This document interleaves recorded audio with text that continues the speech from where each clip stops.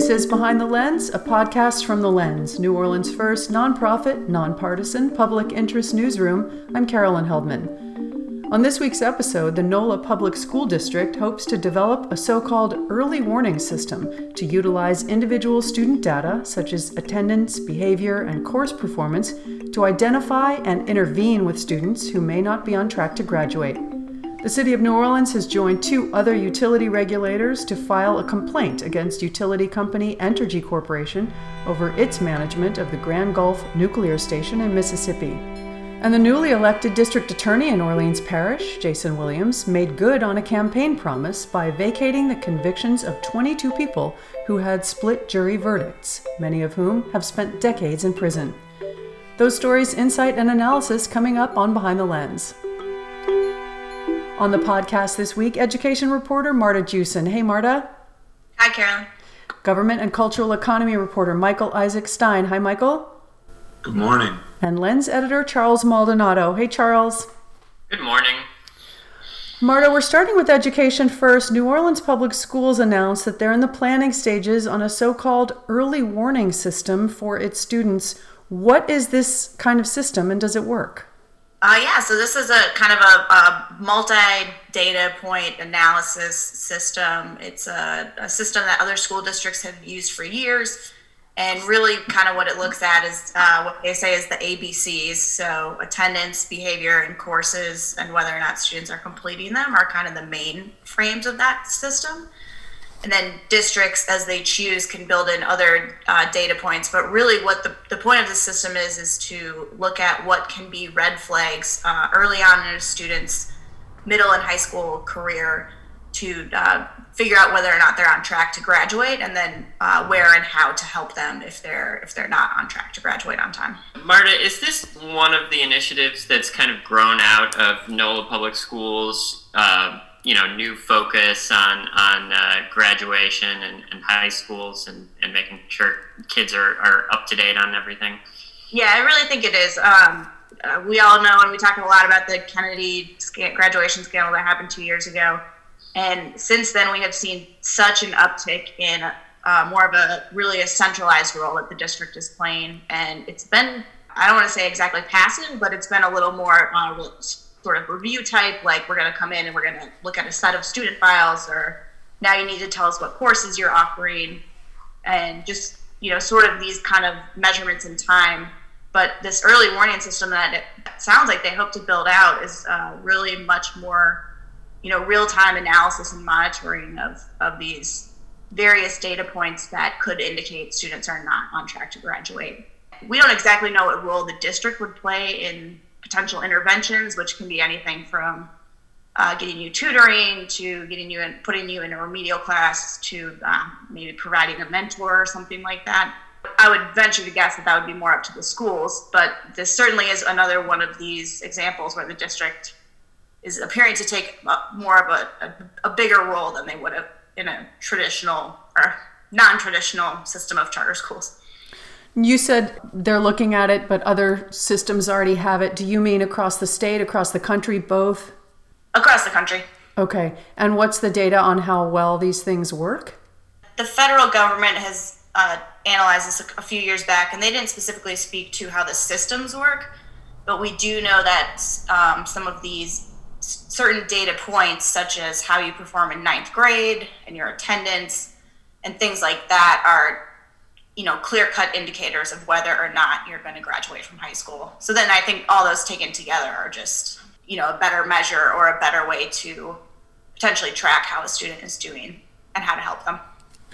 And it's a software type program that I would guess that the New Orleans Public School District would pay for, or does each school have to opt in and help fund that for themselves? Yeah, so what it sounds like right now is we know a lot of schools use this company or platform called PowerSchool for their student data system, which tracks attendance and grades and things like that. And the district, in this early warning system, they're going to be working with a group called Who Knew It, which is actually spelled with an H. It's the funny play on words. Yeah. But they're a group that was recently acquired by PowerSchool that I think, is really good at tracking data creating specialized systems. So that would be then built into PowerSchool, and charter schools could use it to, have this more advanced way to track students. You noted in the story that there are other inputs available, such as income and other a little more intrusive, perhaps, data points. Does each school decide what data points to use or to input? So we asked the district about that, and they have not yet decided what measures they're going to use or what's going to kind of be available on this for schools to track. And it's not clear what schools are participating at this point. I don't know if schools will be able to pick certain data points to monitor or not, or what they want to do. Yeah, there are these other areas you can look at, such as interaction with the juvenile justice system, or we talked to the chief operating officer at the NET high school, which is an alternative high school. And he said, we know once a student has their second child, like, they're much less likely to graduate from high school. So even though these are, more familial and personal things, if those are data points that are telling us, hey, maybe we need to help this student more, perhaps it's worth tracking. Right. And likewise, it sounds like they're very early on in this. So we don't know, for example, if this is going to be something that the board is going to want to write into district-wide policy, or if this will, should it actually happen, be treated as more of an opt-in type system. Is that right? Right. And like we've seen with other things, we don't know how much the district will own this itself, like you said, or whether, it would be controlled within schools. Right. How far along are they on the process? They're just at the very beginning stages. We've talked to a few school leaders who have been in on meetings, I think, that are just kind of the very formative. What do people want out of this? What do we hope to achieve from this? Could you foresee some students or some schools not wanting to participate in this type of system for some reason? I don't know if any schools are going to not want to participate. I think schools would maybe want to know, to what extent is this data going to be shared with the district? And then I think there's probably other groups out there that would be concerned with, how is this data going to be publicly presented at all? How's it collected and stored? Are any of these things triggering outside interventions or any interaction with the justice system or anything like that? I think that would be the main concern of other groups. And what was the impetus for the development of the program? How did they get hooked up with it in the first place? They haven't said that. We asked them to talk about this, and they just said we're in the very early stages. There's not really a whole lot to talk about yet. So I think it's fair to at least offer the hypothesis that it's a combination of a couple things. One is this renewed focus in the wake of the Kennedy scandal on graduating on time that the district has really come down on the last couple of years.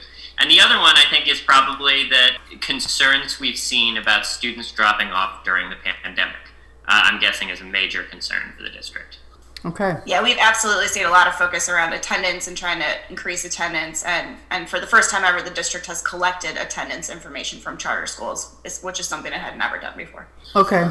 And throwing a curveball at you here for a second, any information on COVID cases at schools? They were low this week, like they've been the last couple of weeks. Again, we still don't, we're a little farther out from Mardi Gras, but we still don't, that was kind of a wonky week. And then we do know that at least 1,500 teachers have been vaccinated, and they hope that 3,000 will be vaccinated by the end of this week. Awesome. Just quite a lot of that's impressive. Yeah, it really is.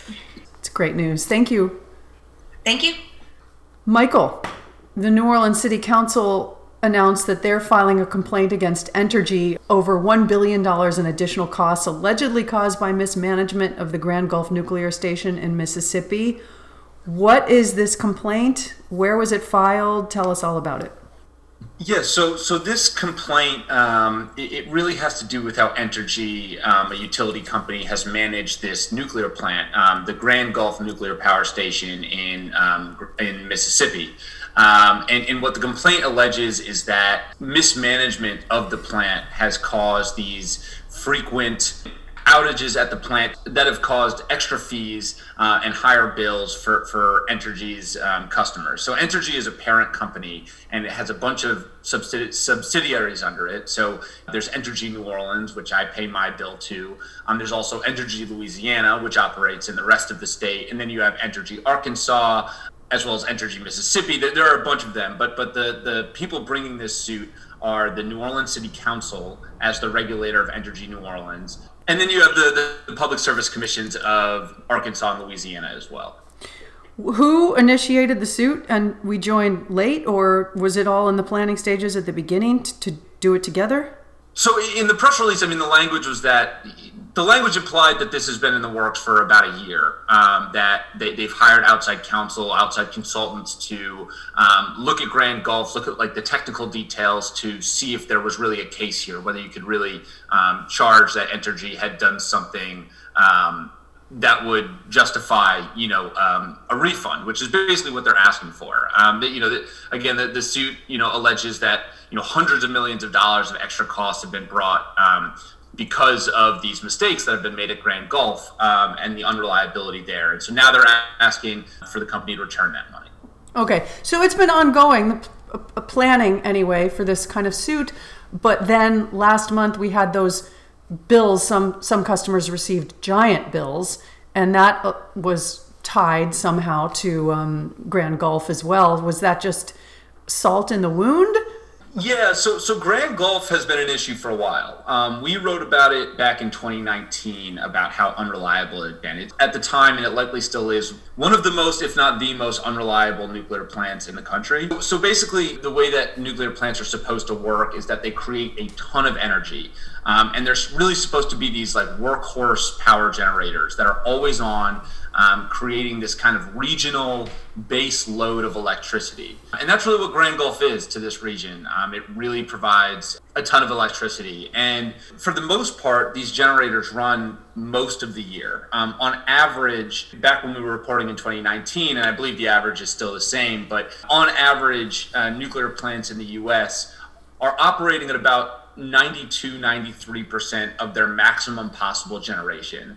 Now, between 2016 and 2018, for Grand Gulf, it was producing about 55% of its maximum generation capacity. And that was because of these very, very frequent outages. I mean, we're talking about over 100 days a year where this plant wasn't operating. So what happens when the plant isn't operating is that utilities like Entergy New Orleans, for instance, that were relying on this power, expecting to get this electricity, now have to go and try and find that electricity someplace else. So you might buy it off the open market. You might ramp up a gas plant that you have, but then you have to buy more gas for it. And all the while, those fixed costs at Grand Gulf aren't going away. You're still paying hundreds of salaries, and you still have to keep the lights on and all of that. So the other thing with nuclear plants is that the fuel is so cheap that when the plant is offline, you're not really saving all that much money by reduced fuel costs. So you're really, the cost when the plant is running and not running are really similar, except when it's off, we just have to buy other power elsewhere. Right. And the ratepayers have to pay to repair Grand Gulf too, with all the problems it has. I mean, this complaint details, hundreds of millions of dollars in repairs that have been done to Grand Gulf. It seems like the complainants are kind of asking, why are we continuing to throw money into this thing that clearly isn't working? Yeah, and so some of the outages this year actually were expected, and I think what Entergy's defense has been is that a lot of these outages, a lot of these repairs are so that we can keep this as a long-term resource for the region. Another argument that Entergy will put down a lot is that it's a really important resource to keep up, to keep our carbon emissions low. So we're part of kind of a regional electricity grid operating system. It's called MISO for short. But basically how it works is that Entergy New Orleans doesn't just produce electricity for New Orleans. It might produce the amount of electricity that New Orleans needs, but it's really feeding all that electricity onto this kind of centralized market. I think the idea is probably that we're always purchasing power, but if part of the system is down, we're purchasing more power than we generally be purchasing.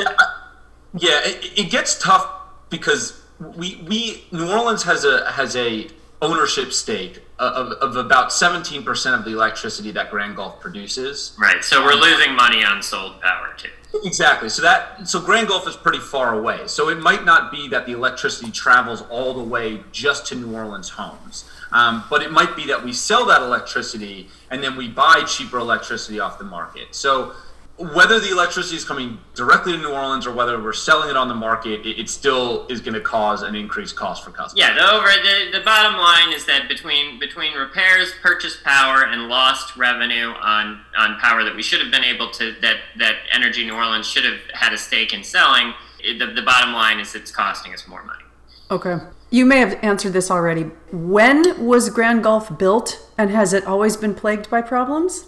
Yeah, the plant started operating in 1985, and I'm not sure. I haven't reached back all the way into the late 80s and 90s. In this millennium, it definitely has seen consistent problems. But again, it's that argument between, do we put down the money right now to do this maintenance and try to squeeze another 20 years out of this thing, or do we just fold and say it's time to try something else? So Grand Gulf is really a big part of the energy outlook for this region. If Grand Gulf became unavailable, if we did decide to scrap it, that it became too expensive or too unsafe or whatever it was, that would cause a pretty big overhaul in what the kind of planned future for electricity here is, and that's a system you have to build out really far in advance, right? It takes years and years and years to get approval to build a new plant, to get it up and running. So these decisions are made out 10, 20 years at a time. So those decisions are being made on the basis that Grand Gulf is going to be there and is going to produce all this energy, all this low carbon emitting energy. So it would really throw a wrench into the works if somehow this went offline. I don't think that's really in the cards right now. We'll see if these reliability problems persist. Entergy is claiming that with all these fixes that it should get better from here, but we'll have to see. And when you say if we decide that it's not worth it anymore and we're going to scrap it and move on to something else or choose something else, who is we? I have almost no idea how that would work, because you're dealing with, 5 or 6 different regulatory agencies. You're dealing with FERC, which is the federal regulatory agency here. You're dealing with MISO, which would have to approve this. So I have no idea what the process would look like to actually shut down Grand Gulf. It would be a big deal. It would take a lot, and it would have to be a pretty extreme circumstance, I think. Right, but where I guess I'm going with that is, bottom line on this is that the New Orleans City Council is advocating on behalf of us, the customers in the region, along with the other 2 complainants here, to make sure that we're being served the way we need to be as customers of an energy company.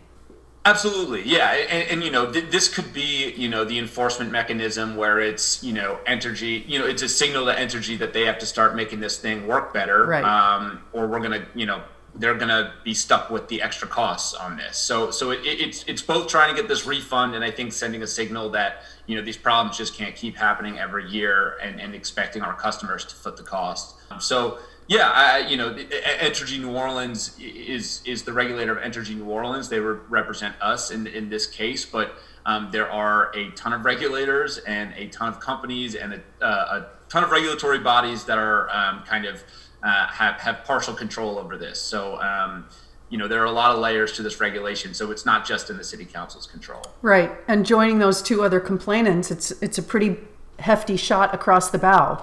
It's a pretty big signal. Absolutely, and the numbers quoted in the complaint are high. Hundreds of millions of dollars. Something that sometimes in city council they pass certain fines, $1 million, $5 million, which hurts. But the money we're talking about in a complaint like this really hits the bottom line. This is something that'll really get the attention at Entergy. So yeah, it's a pretty big deal. Right. Okay. Thanks, Michael. Thank you. You're listening to Behind the Lens. I'm Carolyn Heldman. My guests this week are education reporter Marta Jewson, government and cultural economy reporter Michael Isaac Stein, and Lens editor Charles Maldonado. Hi, I'm Madeline Arufo, and I'm a freelance reporter for The Lens. Our mission is to educate, engage, and empower readers with information and analysis necessary for them to advocate for a more transparent and just governance that is accountable to the public. That takes time, and it takes resources.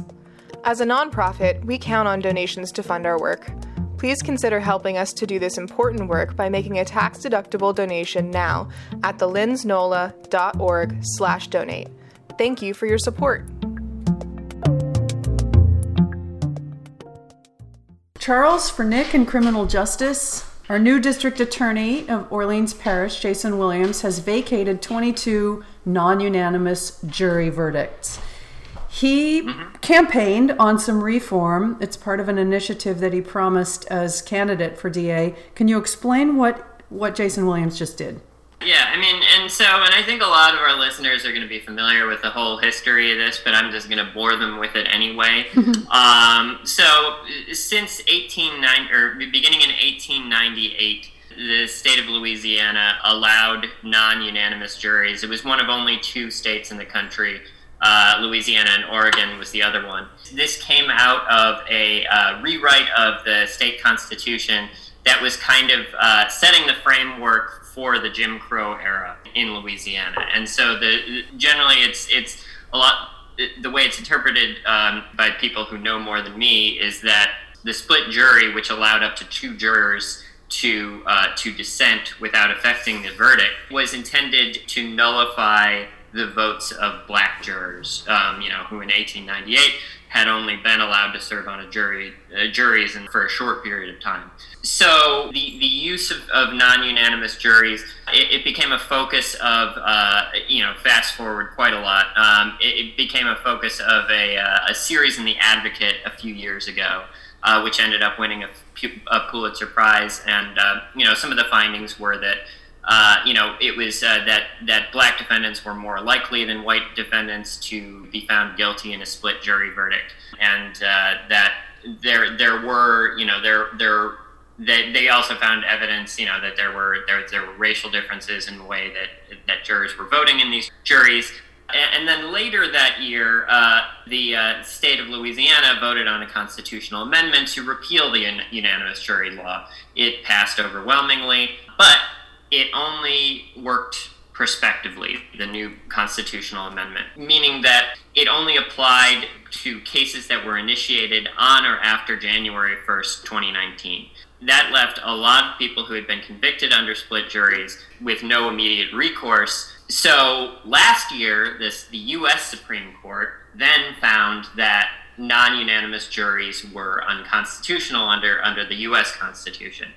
But that decision only applied to cases that were still in the appeals process, which then again left many, many people in Louisiana who had been convicted under a split jury and who had exhausted their appeals with no immediate recourse. Now, that is going once more in front of the U.S. Supreme Court. That's in the process now. That a case that could result in vacating the verdicts for all non-unanimous juries, but we don't know if that's going to happen. Right. We don't know when that decision is going to come down, and of course we don't know what it's going to be. Now, enter Jason Williams, who is our new DA and who ran on a strong reform platform. He said that he's not going to wait for the Supreme Court in this latest case, and he is going to undertake a review of at least 300 cases that came out of Orleans Parish that resulted in a split jury guilty verdict. And the number the 300, there are more than that, but the 300 is important because these are the 300 people that we know of, or that they know of, who are still in prison under a split jury verdict. And so last week, his office's Civil Rights Division, which is a newly formed division headed by Emily Maw, who used to head up the Innocence Project New Orleans. They went into the Section G of Criminal District Court and announced that they would vacate 22 cases that came out of that section that resulted in split jury guilty verdicts. Only one section? They have other sections? They're reviewing section by section? Yes, actually, and this was... I want to think of it as a little nod to the Lens's reporting. They began with Section G to acknowledge the legacy of former Section G judge Frank Shea, who was the Section G judge for 30 years and was sort of infamous for being, his sort of fixation on moving cases along as quickly as possible. And according to people who were in his courtroom at the time, as a result, kind of ignoring due process. And so that's why they began with Section G. So they're doing this section by section. We don't know when they're going to be doing it again yet, but they began with Section G for that reason. What are the next steps for those 22? So most of the people, and to be fair, I was not actually watching this happen in the courtroom. This was reported by Nick Krastel, who is unavailable today. Yep. But according to Nick's reporting, most of the people who were part of this decided to take a plea deal, sort of for a lesser offense. And those will play out over the next weeks and months. I imagine in some cases that could result in an immediate release once they finalize their pleas. With time served, I mean, you'd think. Yeah, depending on how long they've served and what it is that they're pleading to. Okay. And this 300 again is a big enough project to undertake, but we're not even touching, nor have we yet discussed the unknown number of cases just in Orleans Parish where there was a split jury guilty verdict, and the person served time and is now back out in society again. Right. This 300 is just the people who are still in prison. And there's statewide, there's another, I want to say 1,500 or so who are in the same circumstance. But there are certainly people that's still in jail across the state. Yeah, these are the people we're talking about. Yeah, absolutely. That's the people we're talking about. The people who are still in. So first of all, we have, to my knowledge, Orleans Parish is the only undertaking a review like this. And we also have that group whose verdicts were sort of undone by last year's Supreme Court decision, and those are still those are moving through the process as we speak. Another, one that was recently vacated was Cardell Hayes, who was convicted of killing former Saints player Will Smith. He was one of those who was in the category of not yet having exhausted his appeals. His conviction, which was a 10-2 verdict, was just in the past couple days vacated. So, he could be facing a new trial. Okay. Jason Williams is off to a big start. What else is he doing so far of note? So the other promises, and a lot of this is, we're not going to be able to say that he's accomplished this or not accomplished this over time. In this case, he was able to do this. He was able to show that he was living up to his promise in one big go all at once. The rest of it will have to be determined over time, to see, is the DA's office bringing fewer cases for low-level nonviolent drug offenses. That was one of his big promises. Is the DA's office reviewing other categories of cases in its civil rights division other than just these non-unanimous juries? Cases where there are questions about so-called Brady evidence, where the prosecution has been accused of hiding evidence that could be exculpatory. Those sorts of things are going to play out over time. We'll just have to wait to see how the pattern looks over time. And part of that is complicated by the fact that we're not having jury trials right now. So at least part of the court is at kind of a standstill right now. Right. This used to be your beat, right, Charles? Partly, yeah. Were you jack of all trades? Yes. Well, I used to be on City Hall and criminal justice. Although I started out very early on as a cops and courts reporter, in the more traditional sense, where I was going to perp walks and stuff, and following shootings around and stuff like that. So. All right. Well, thank you for that today. You did a great job for Nick. Nightcrawler, the movie? Yes. No. Jake Gyllenhaal is I remember that movie. Yeah. It's a great movie. That's how I got my start. All right, guys. Well, thank you for all your work this week. It was a really great week. Thank you. Nice.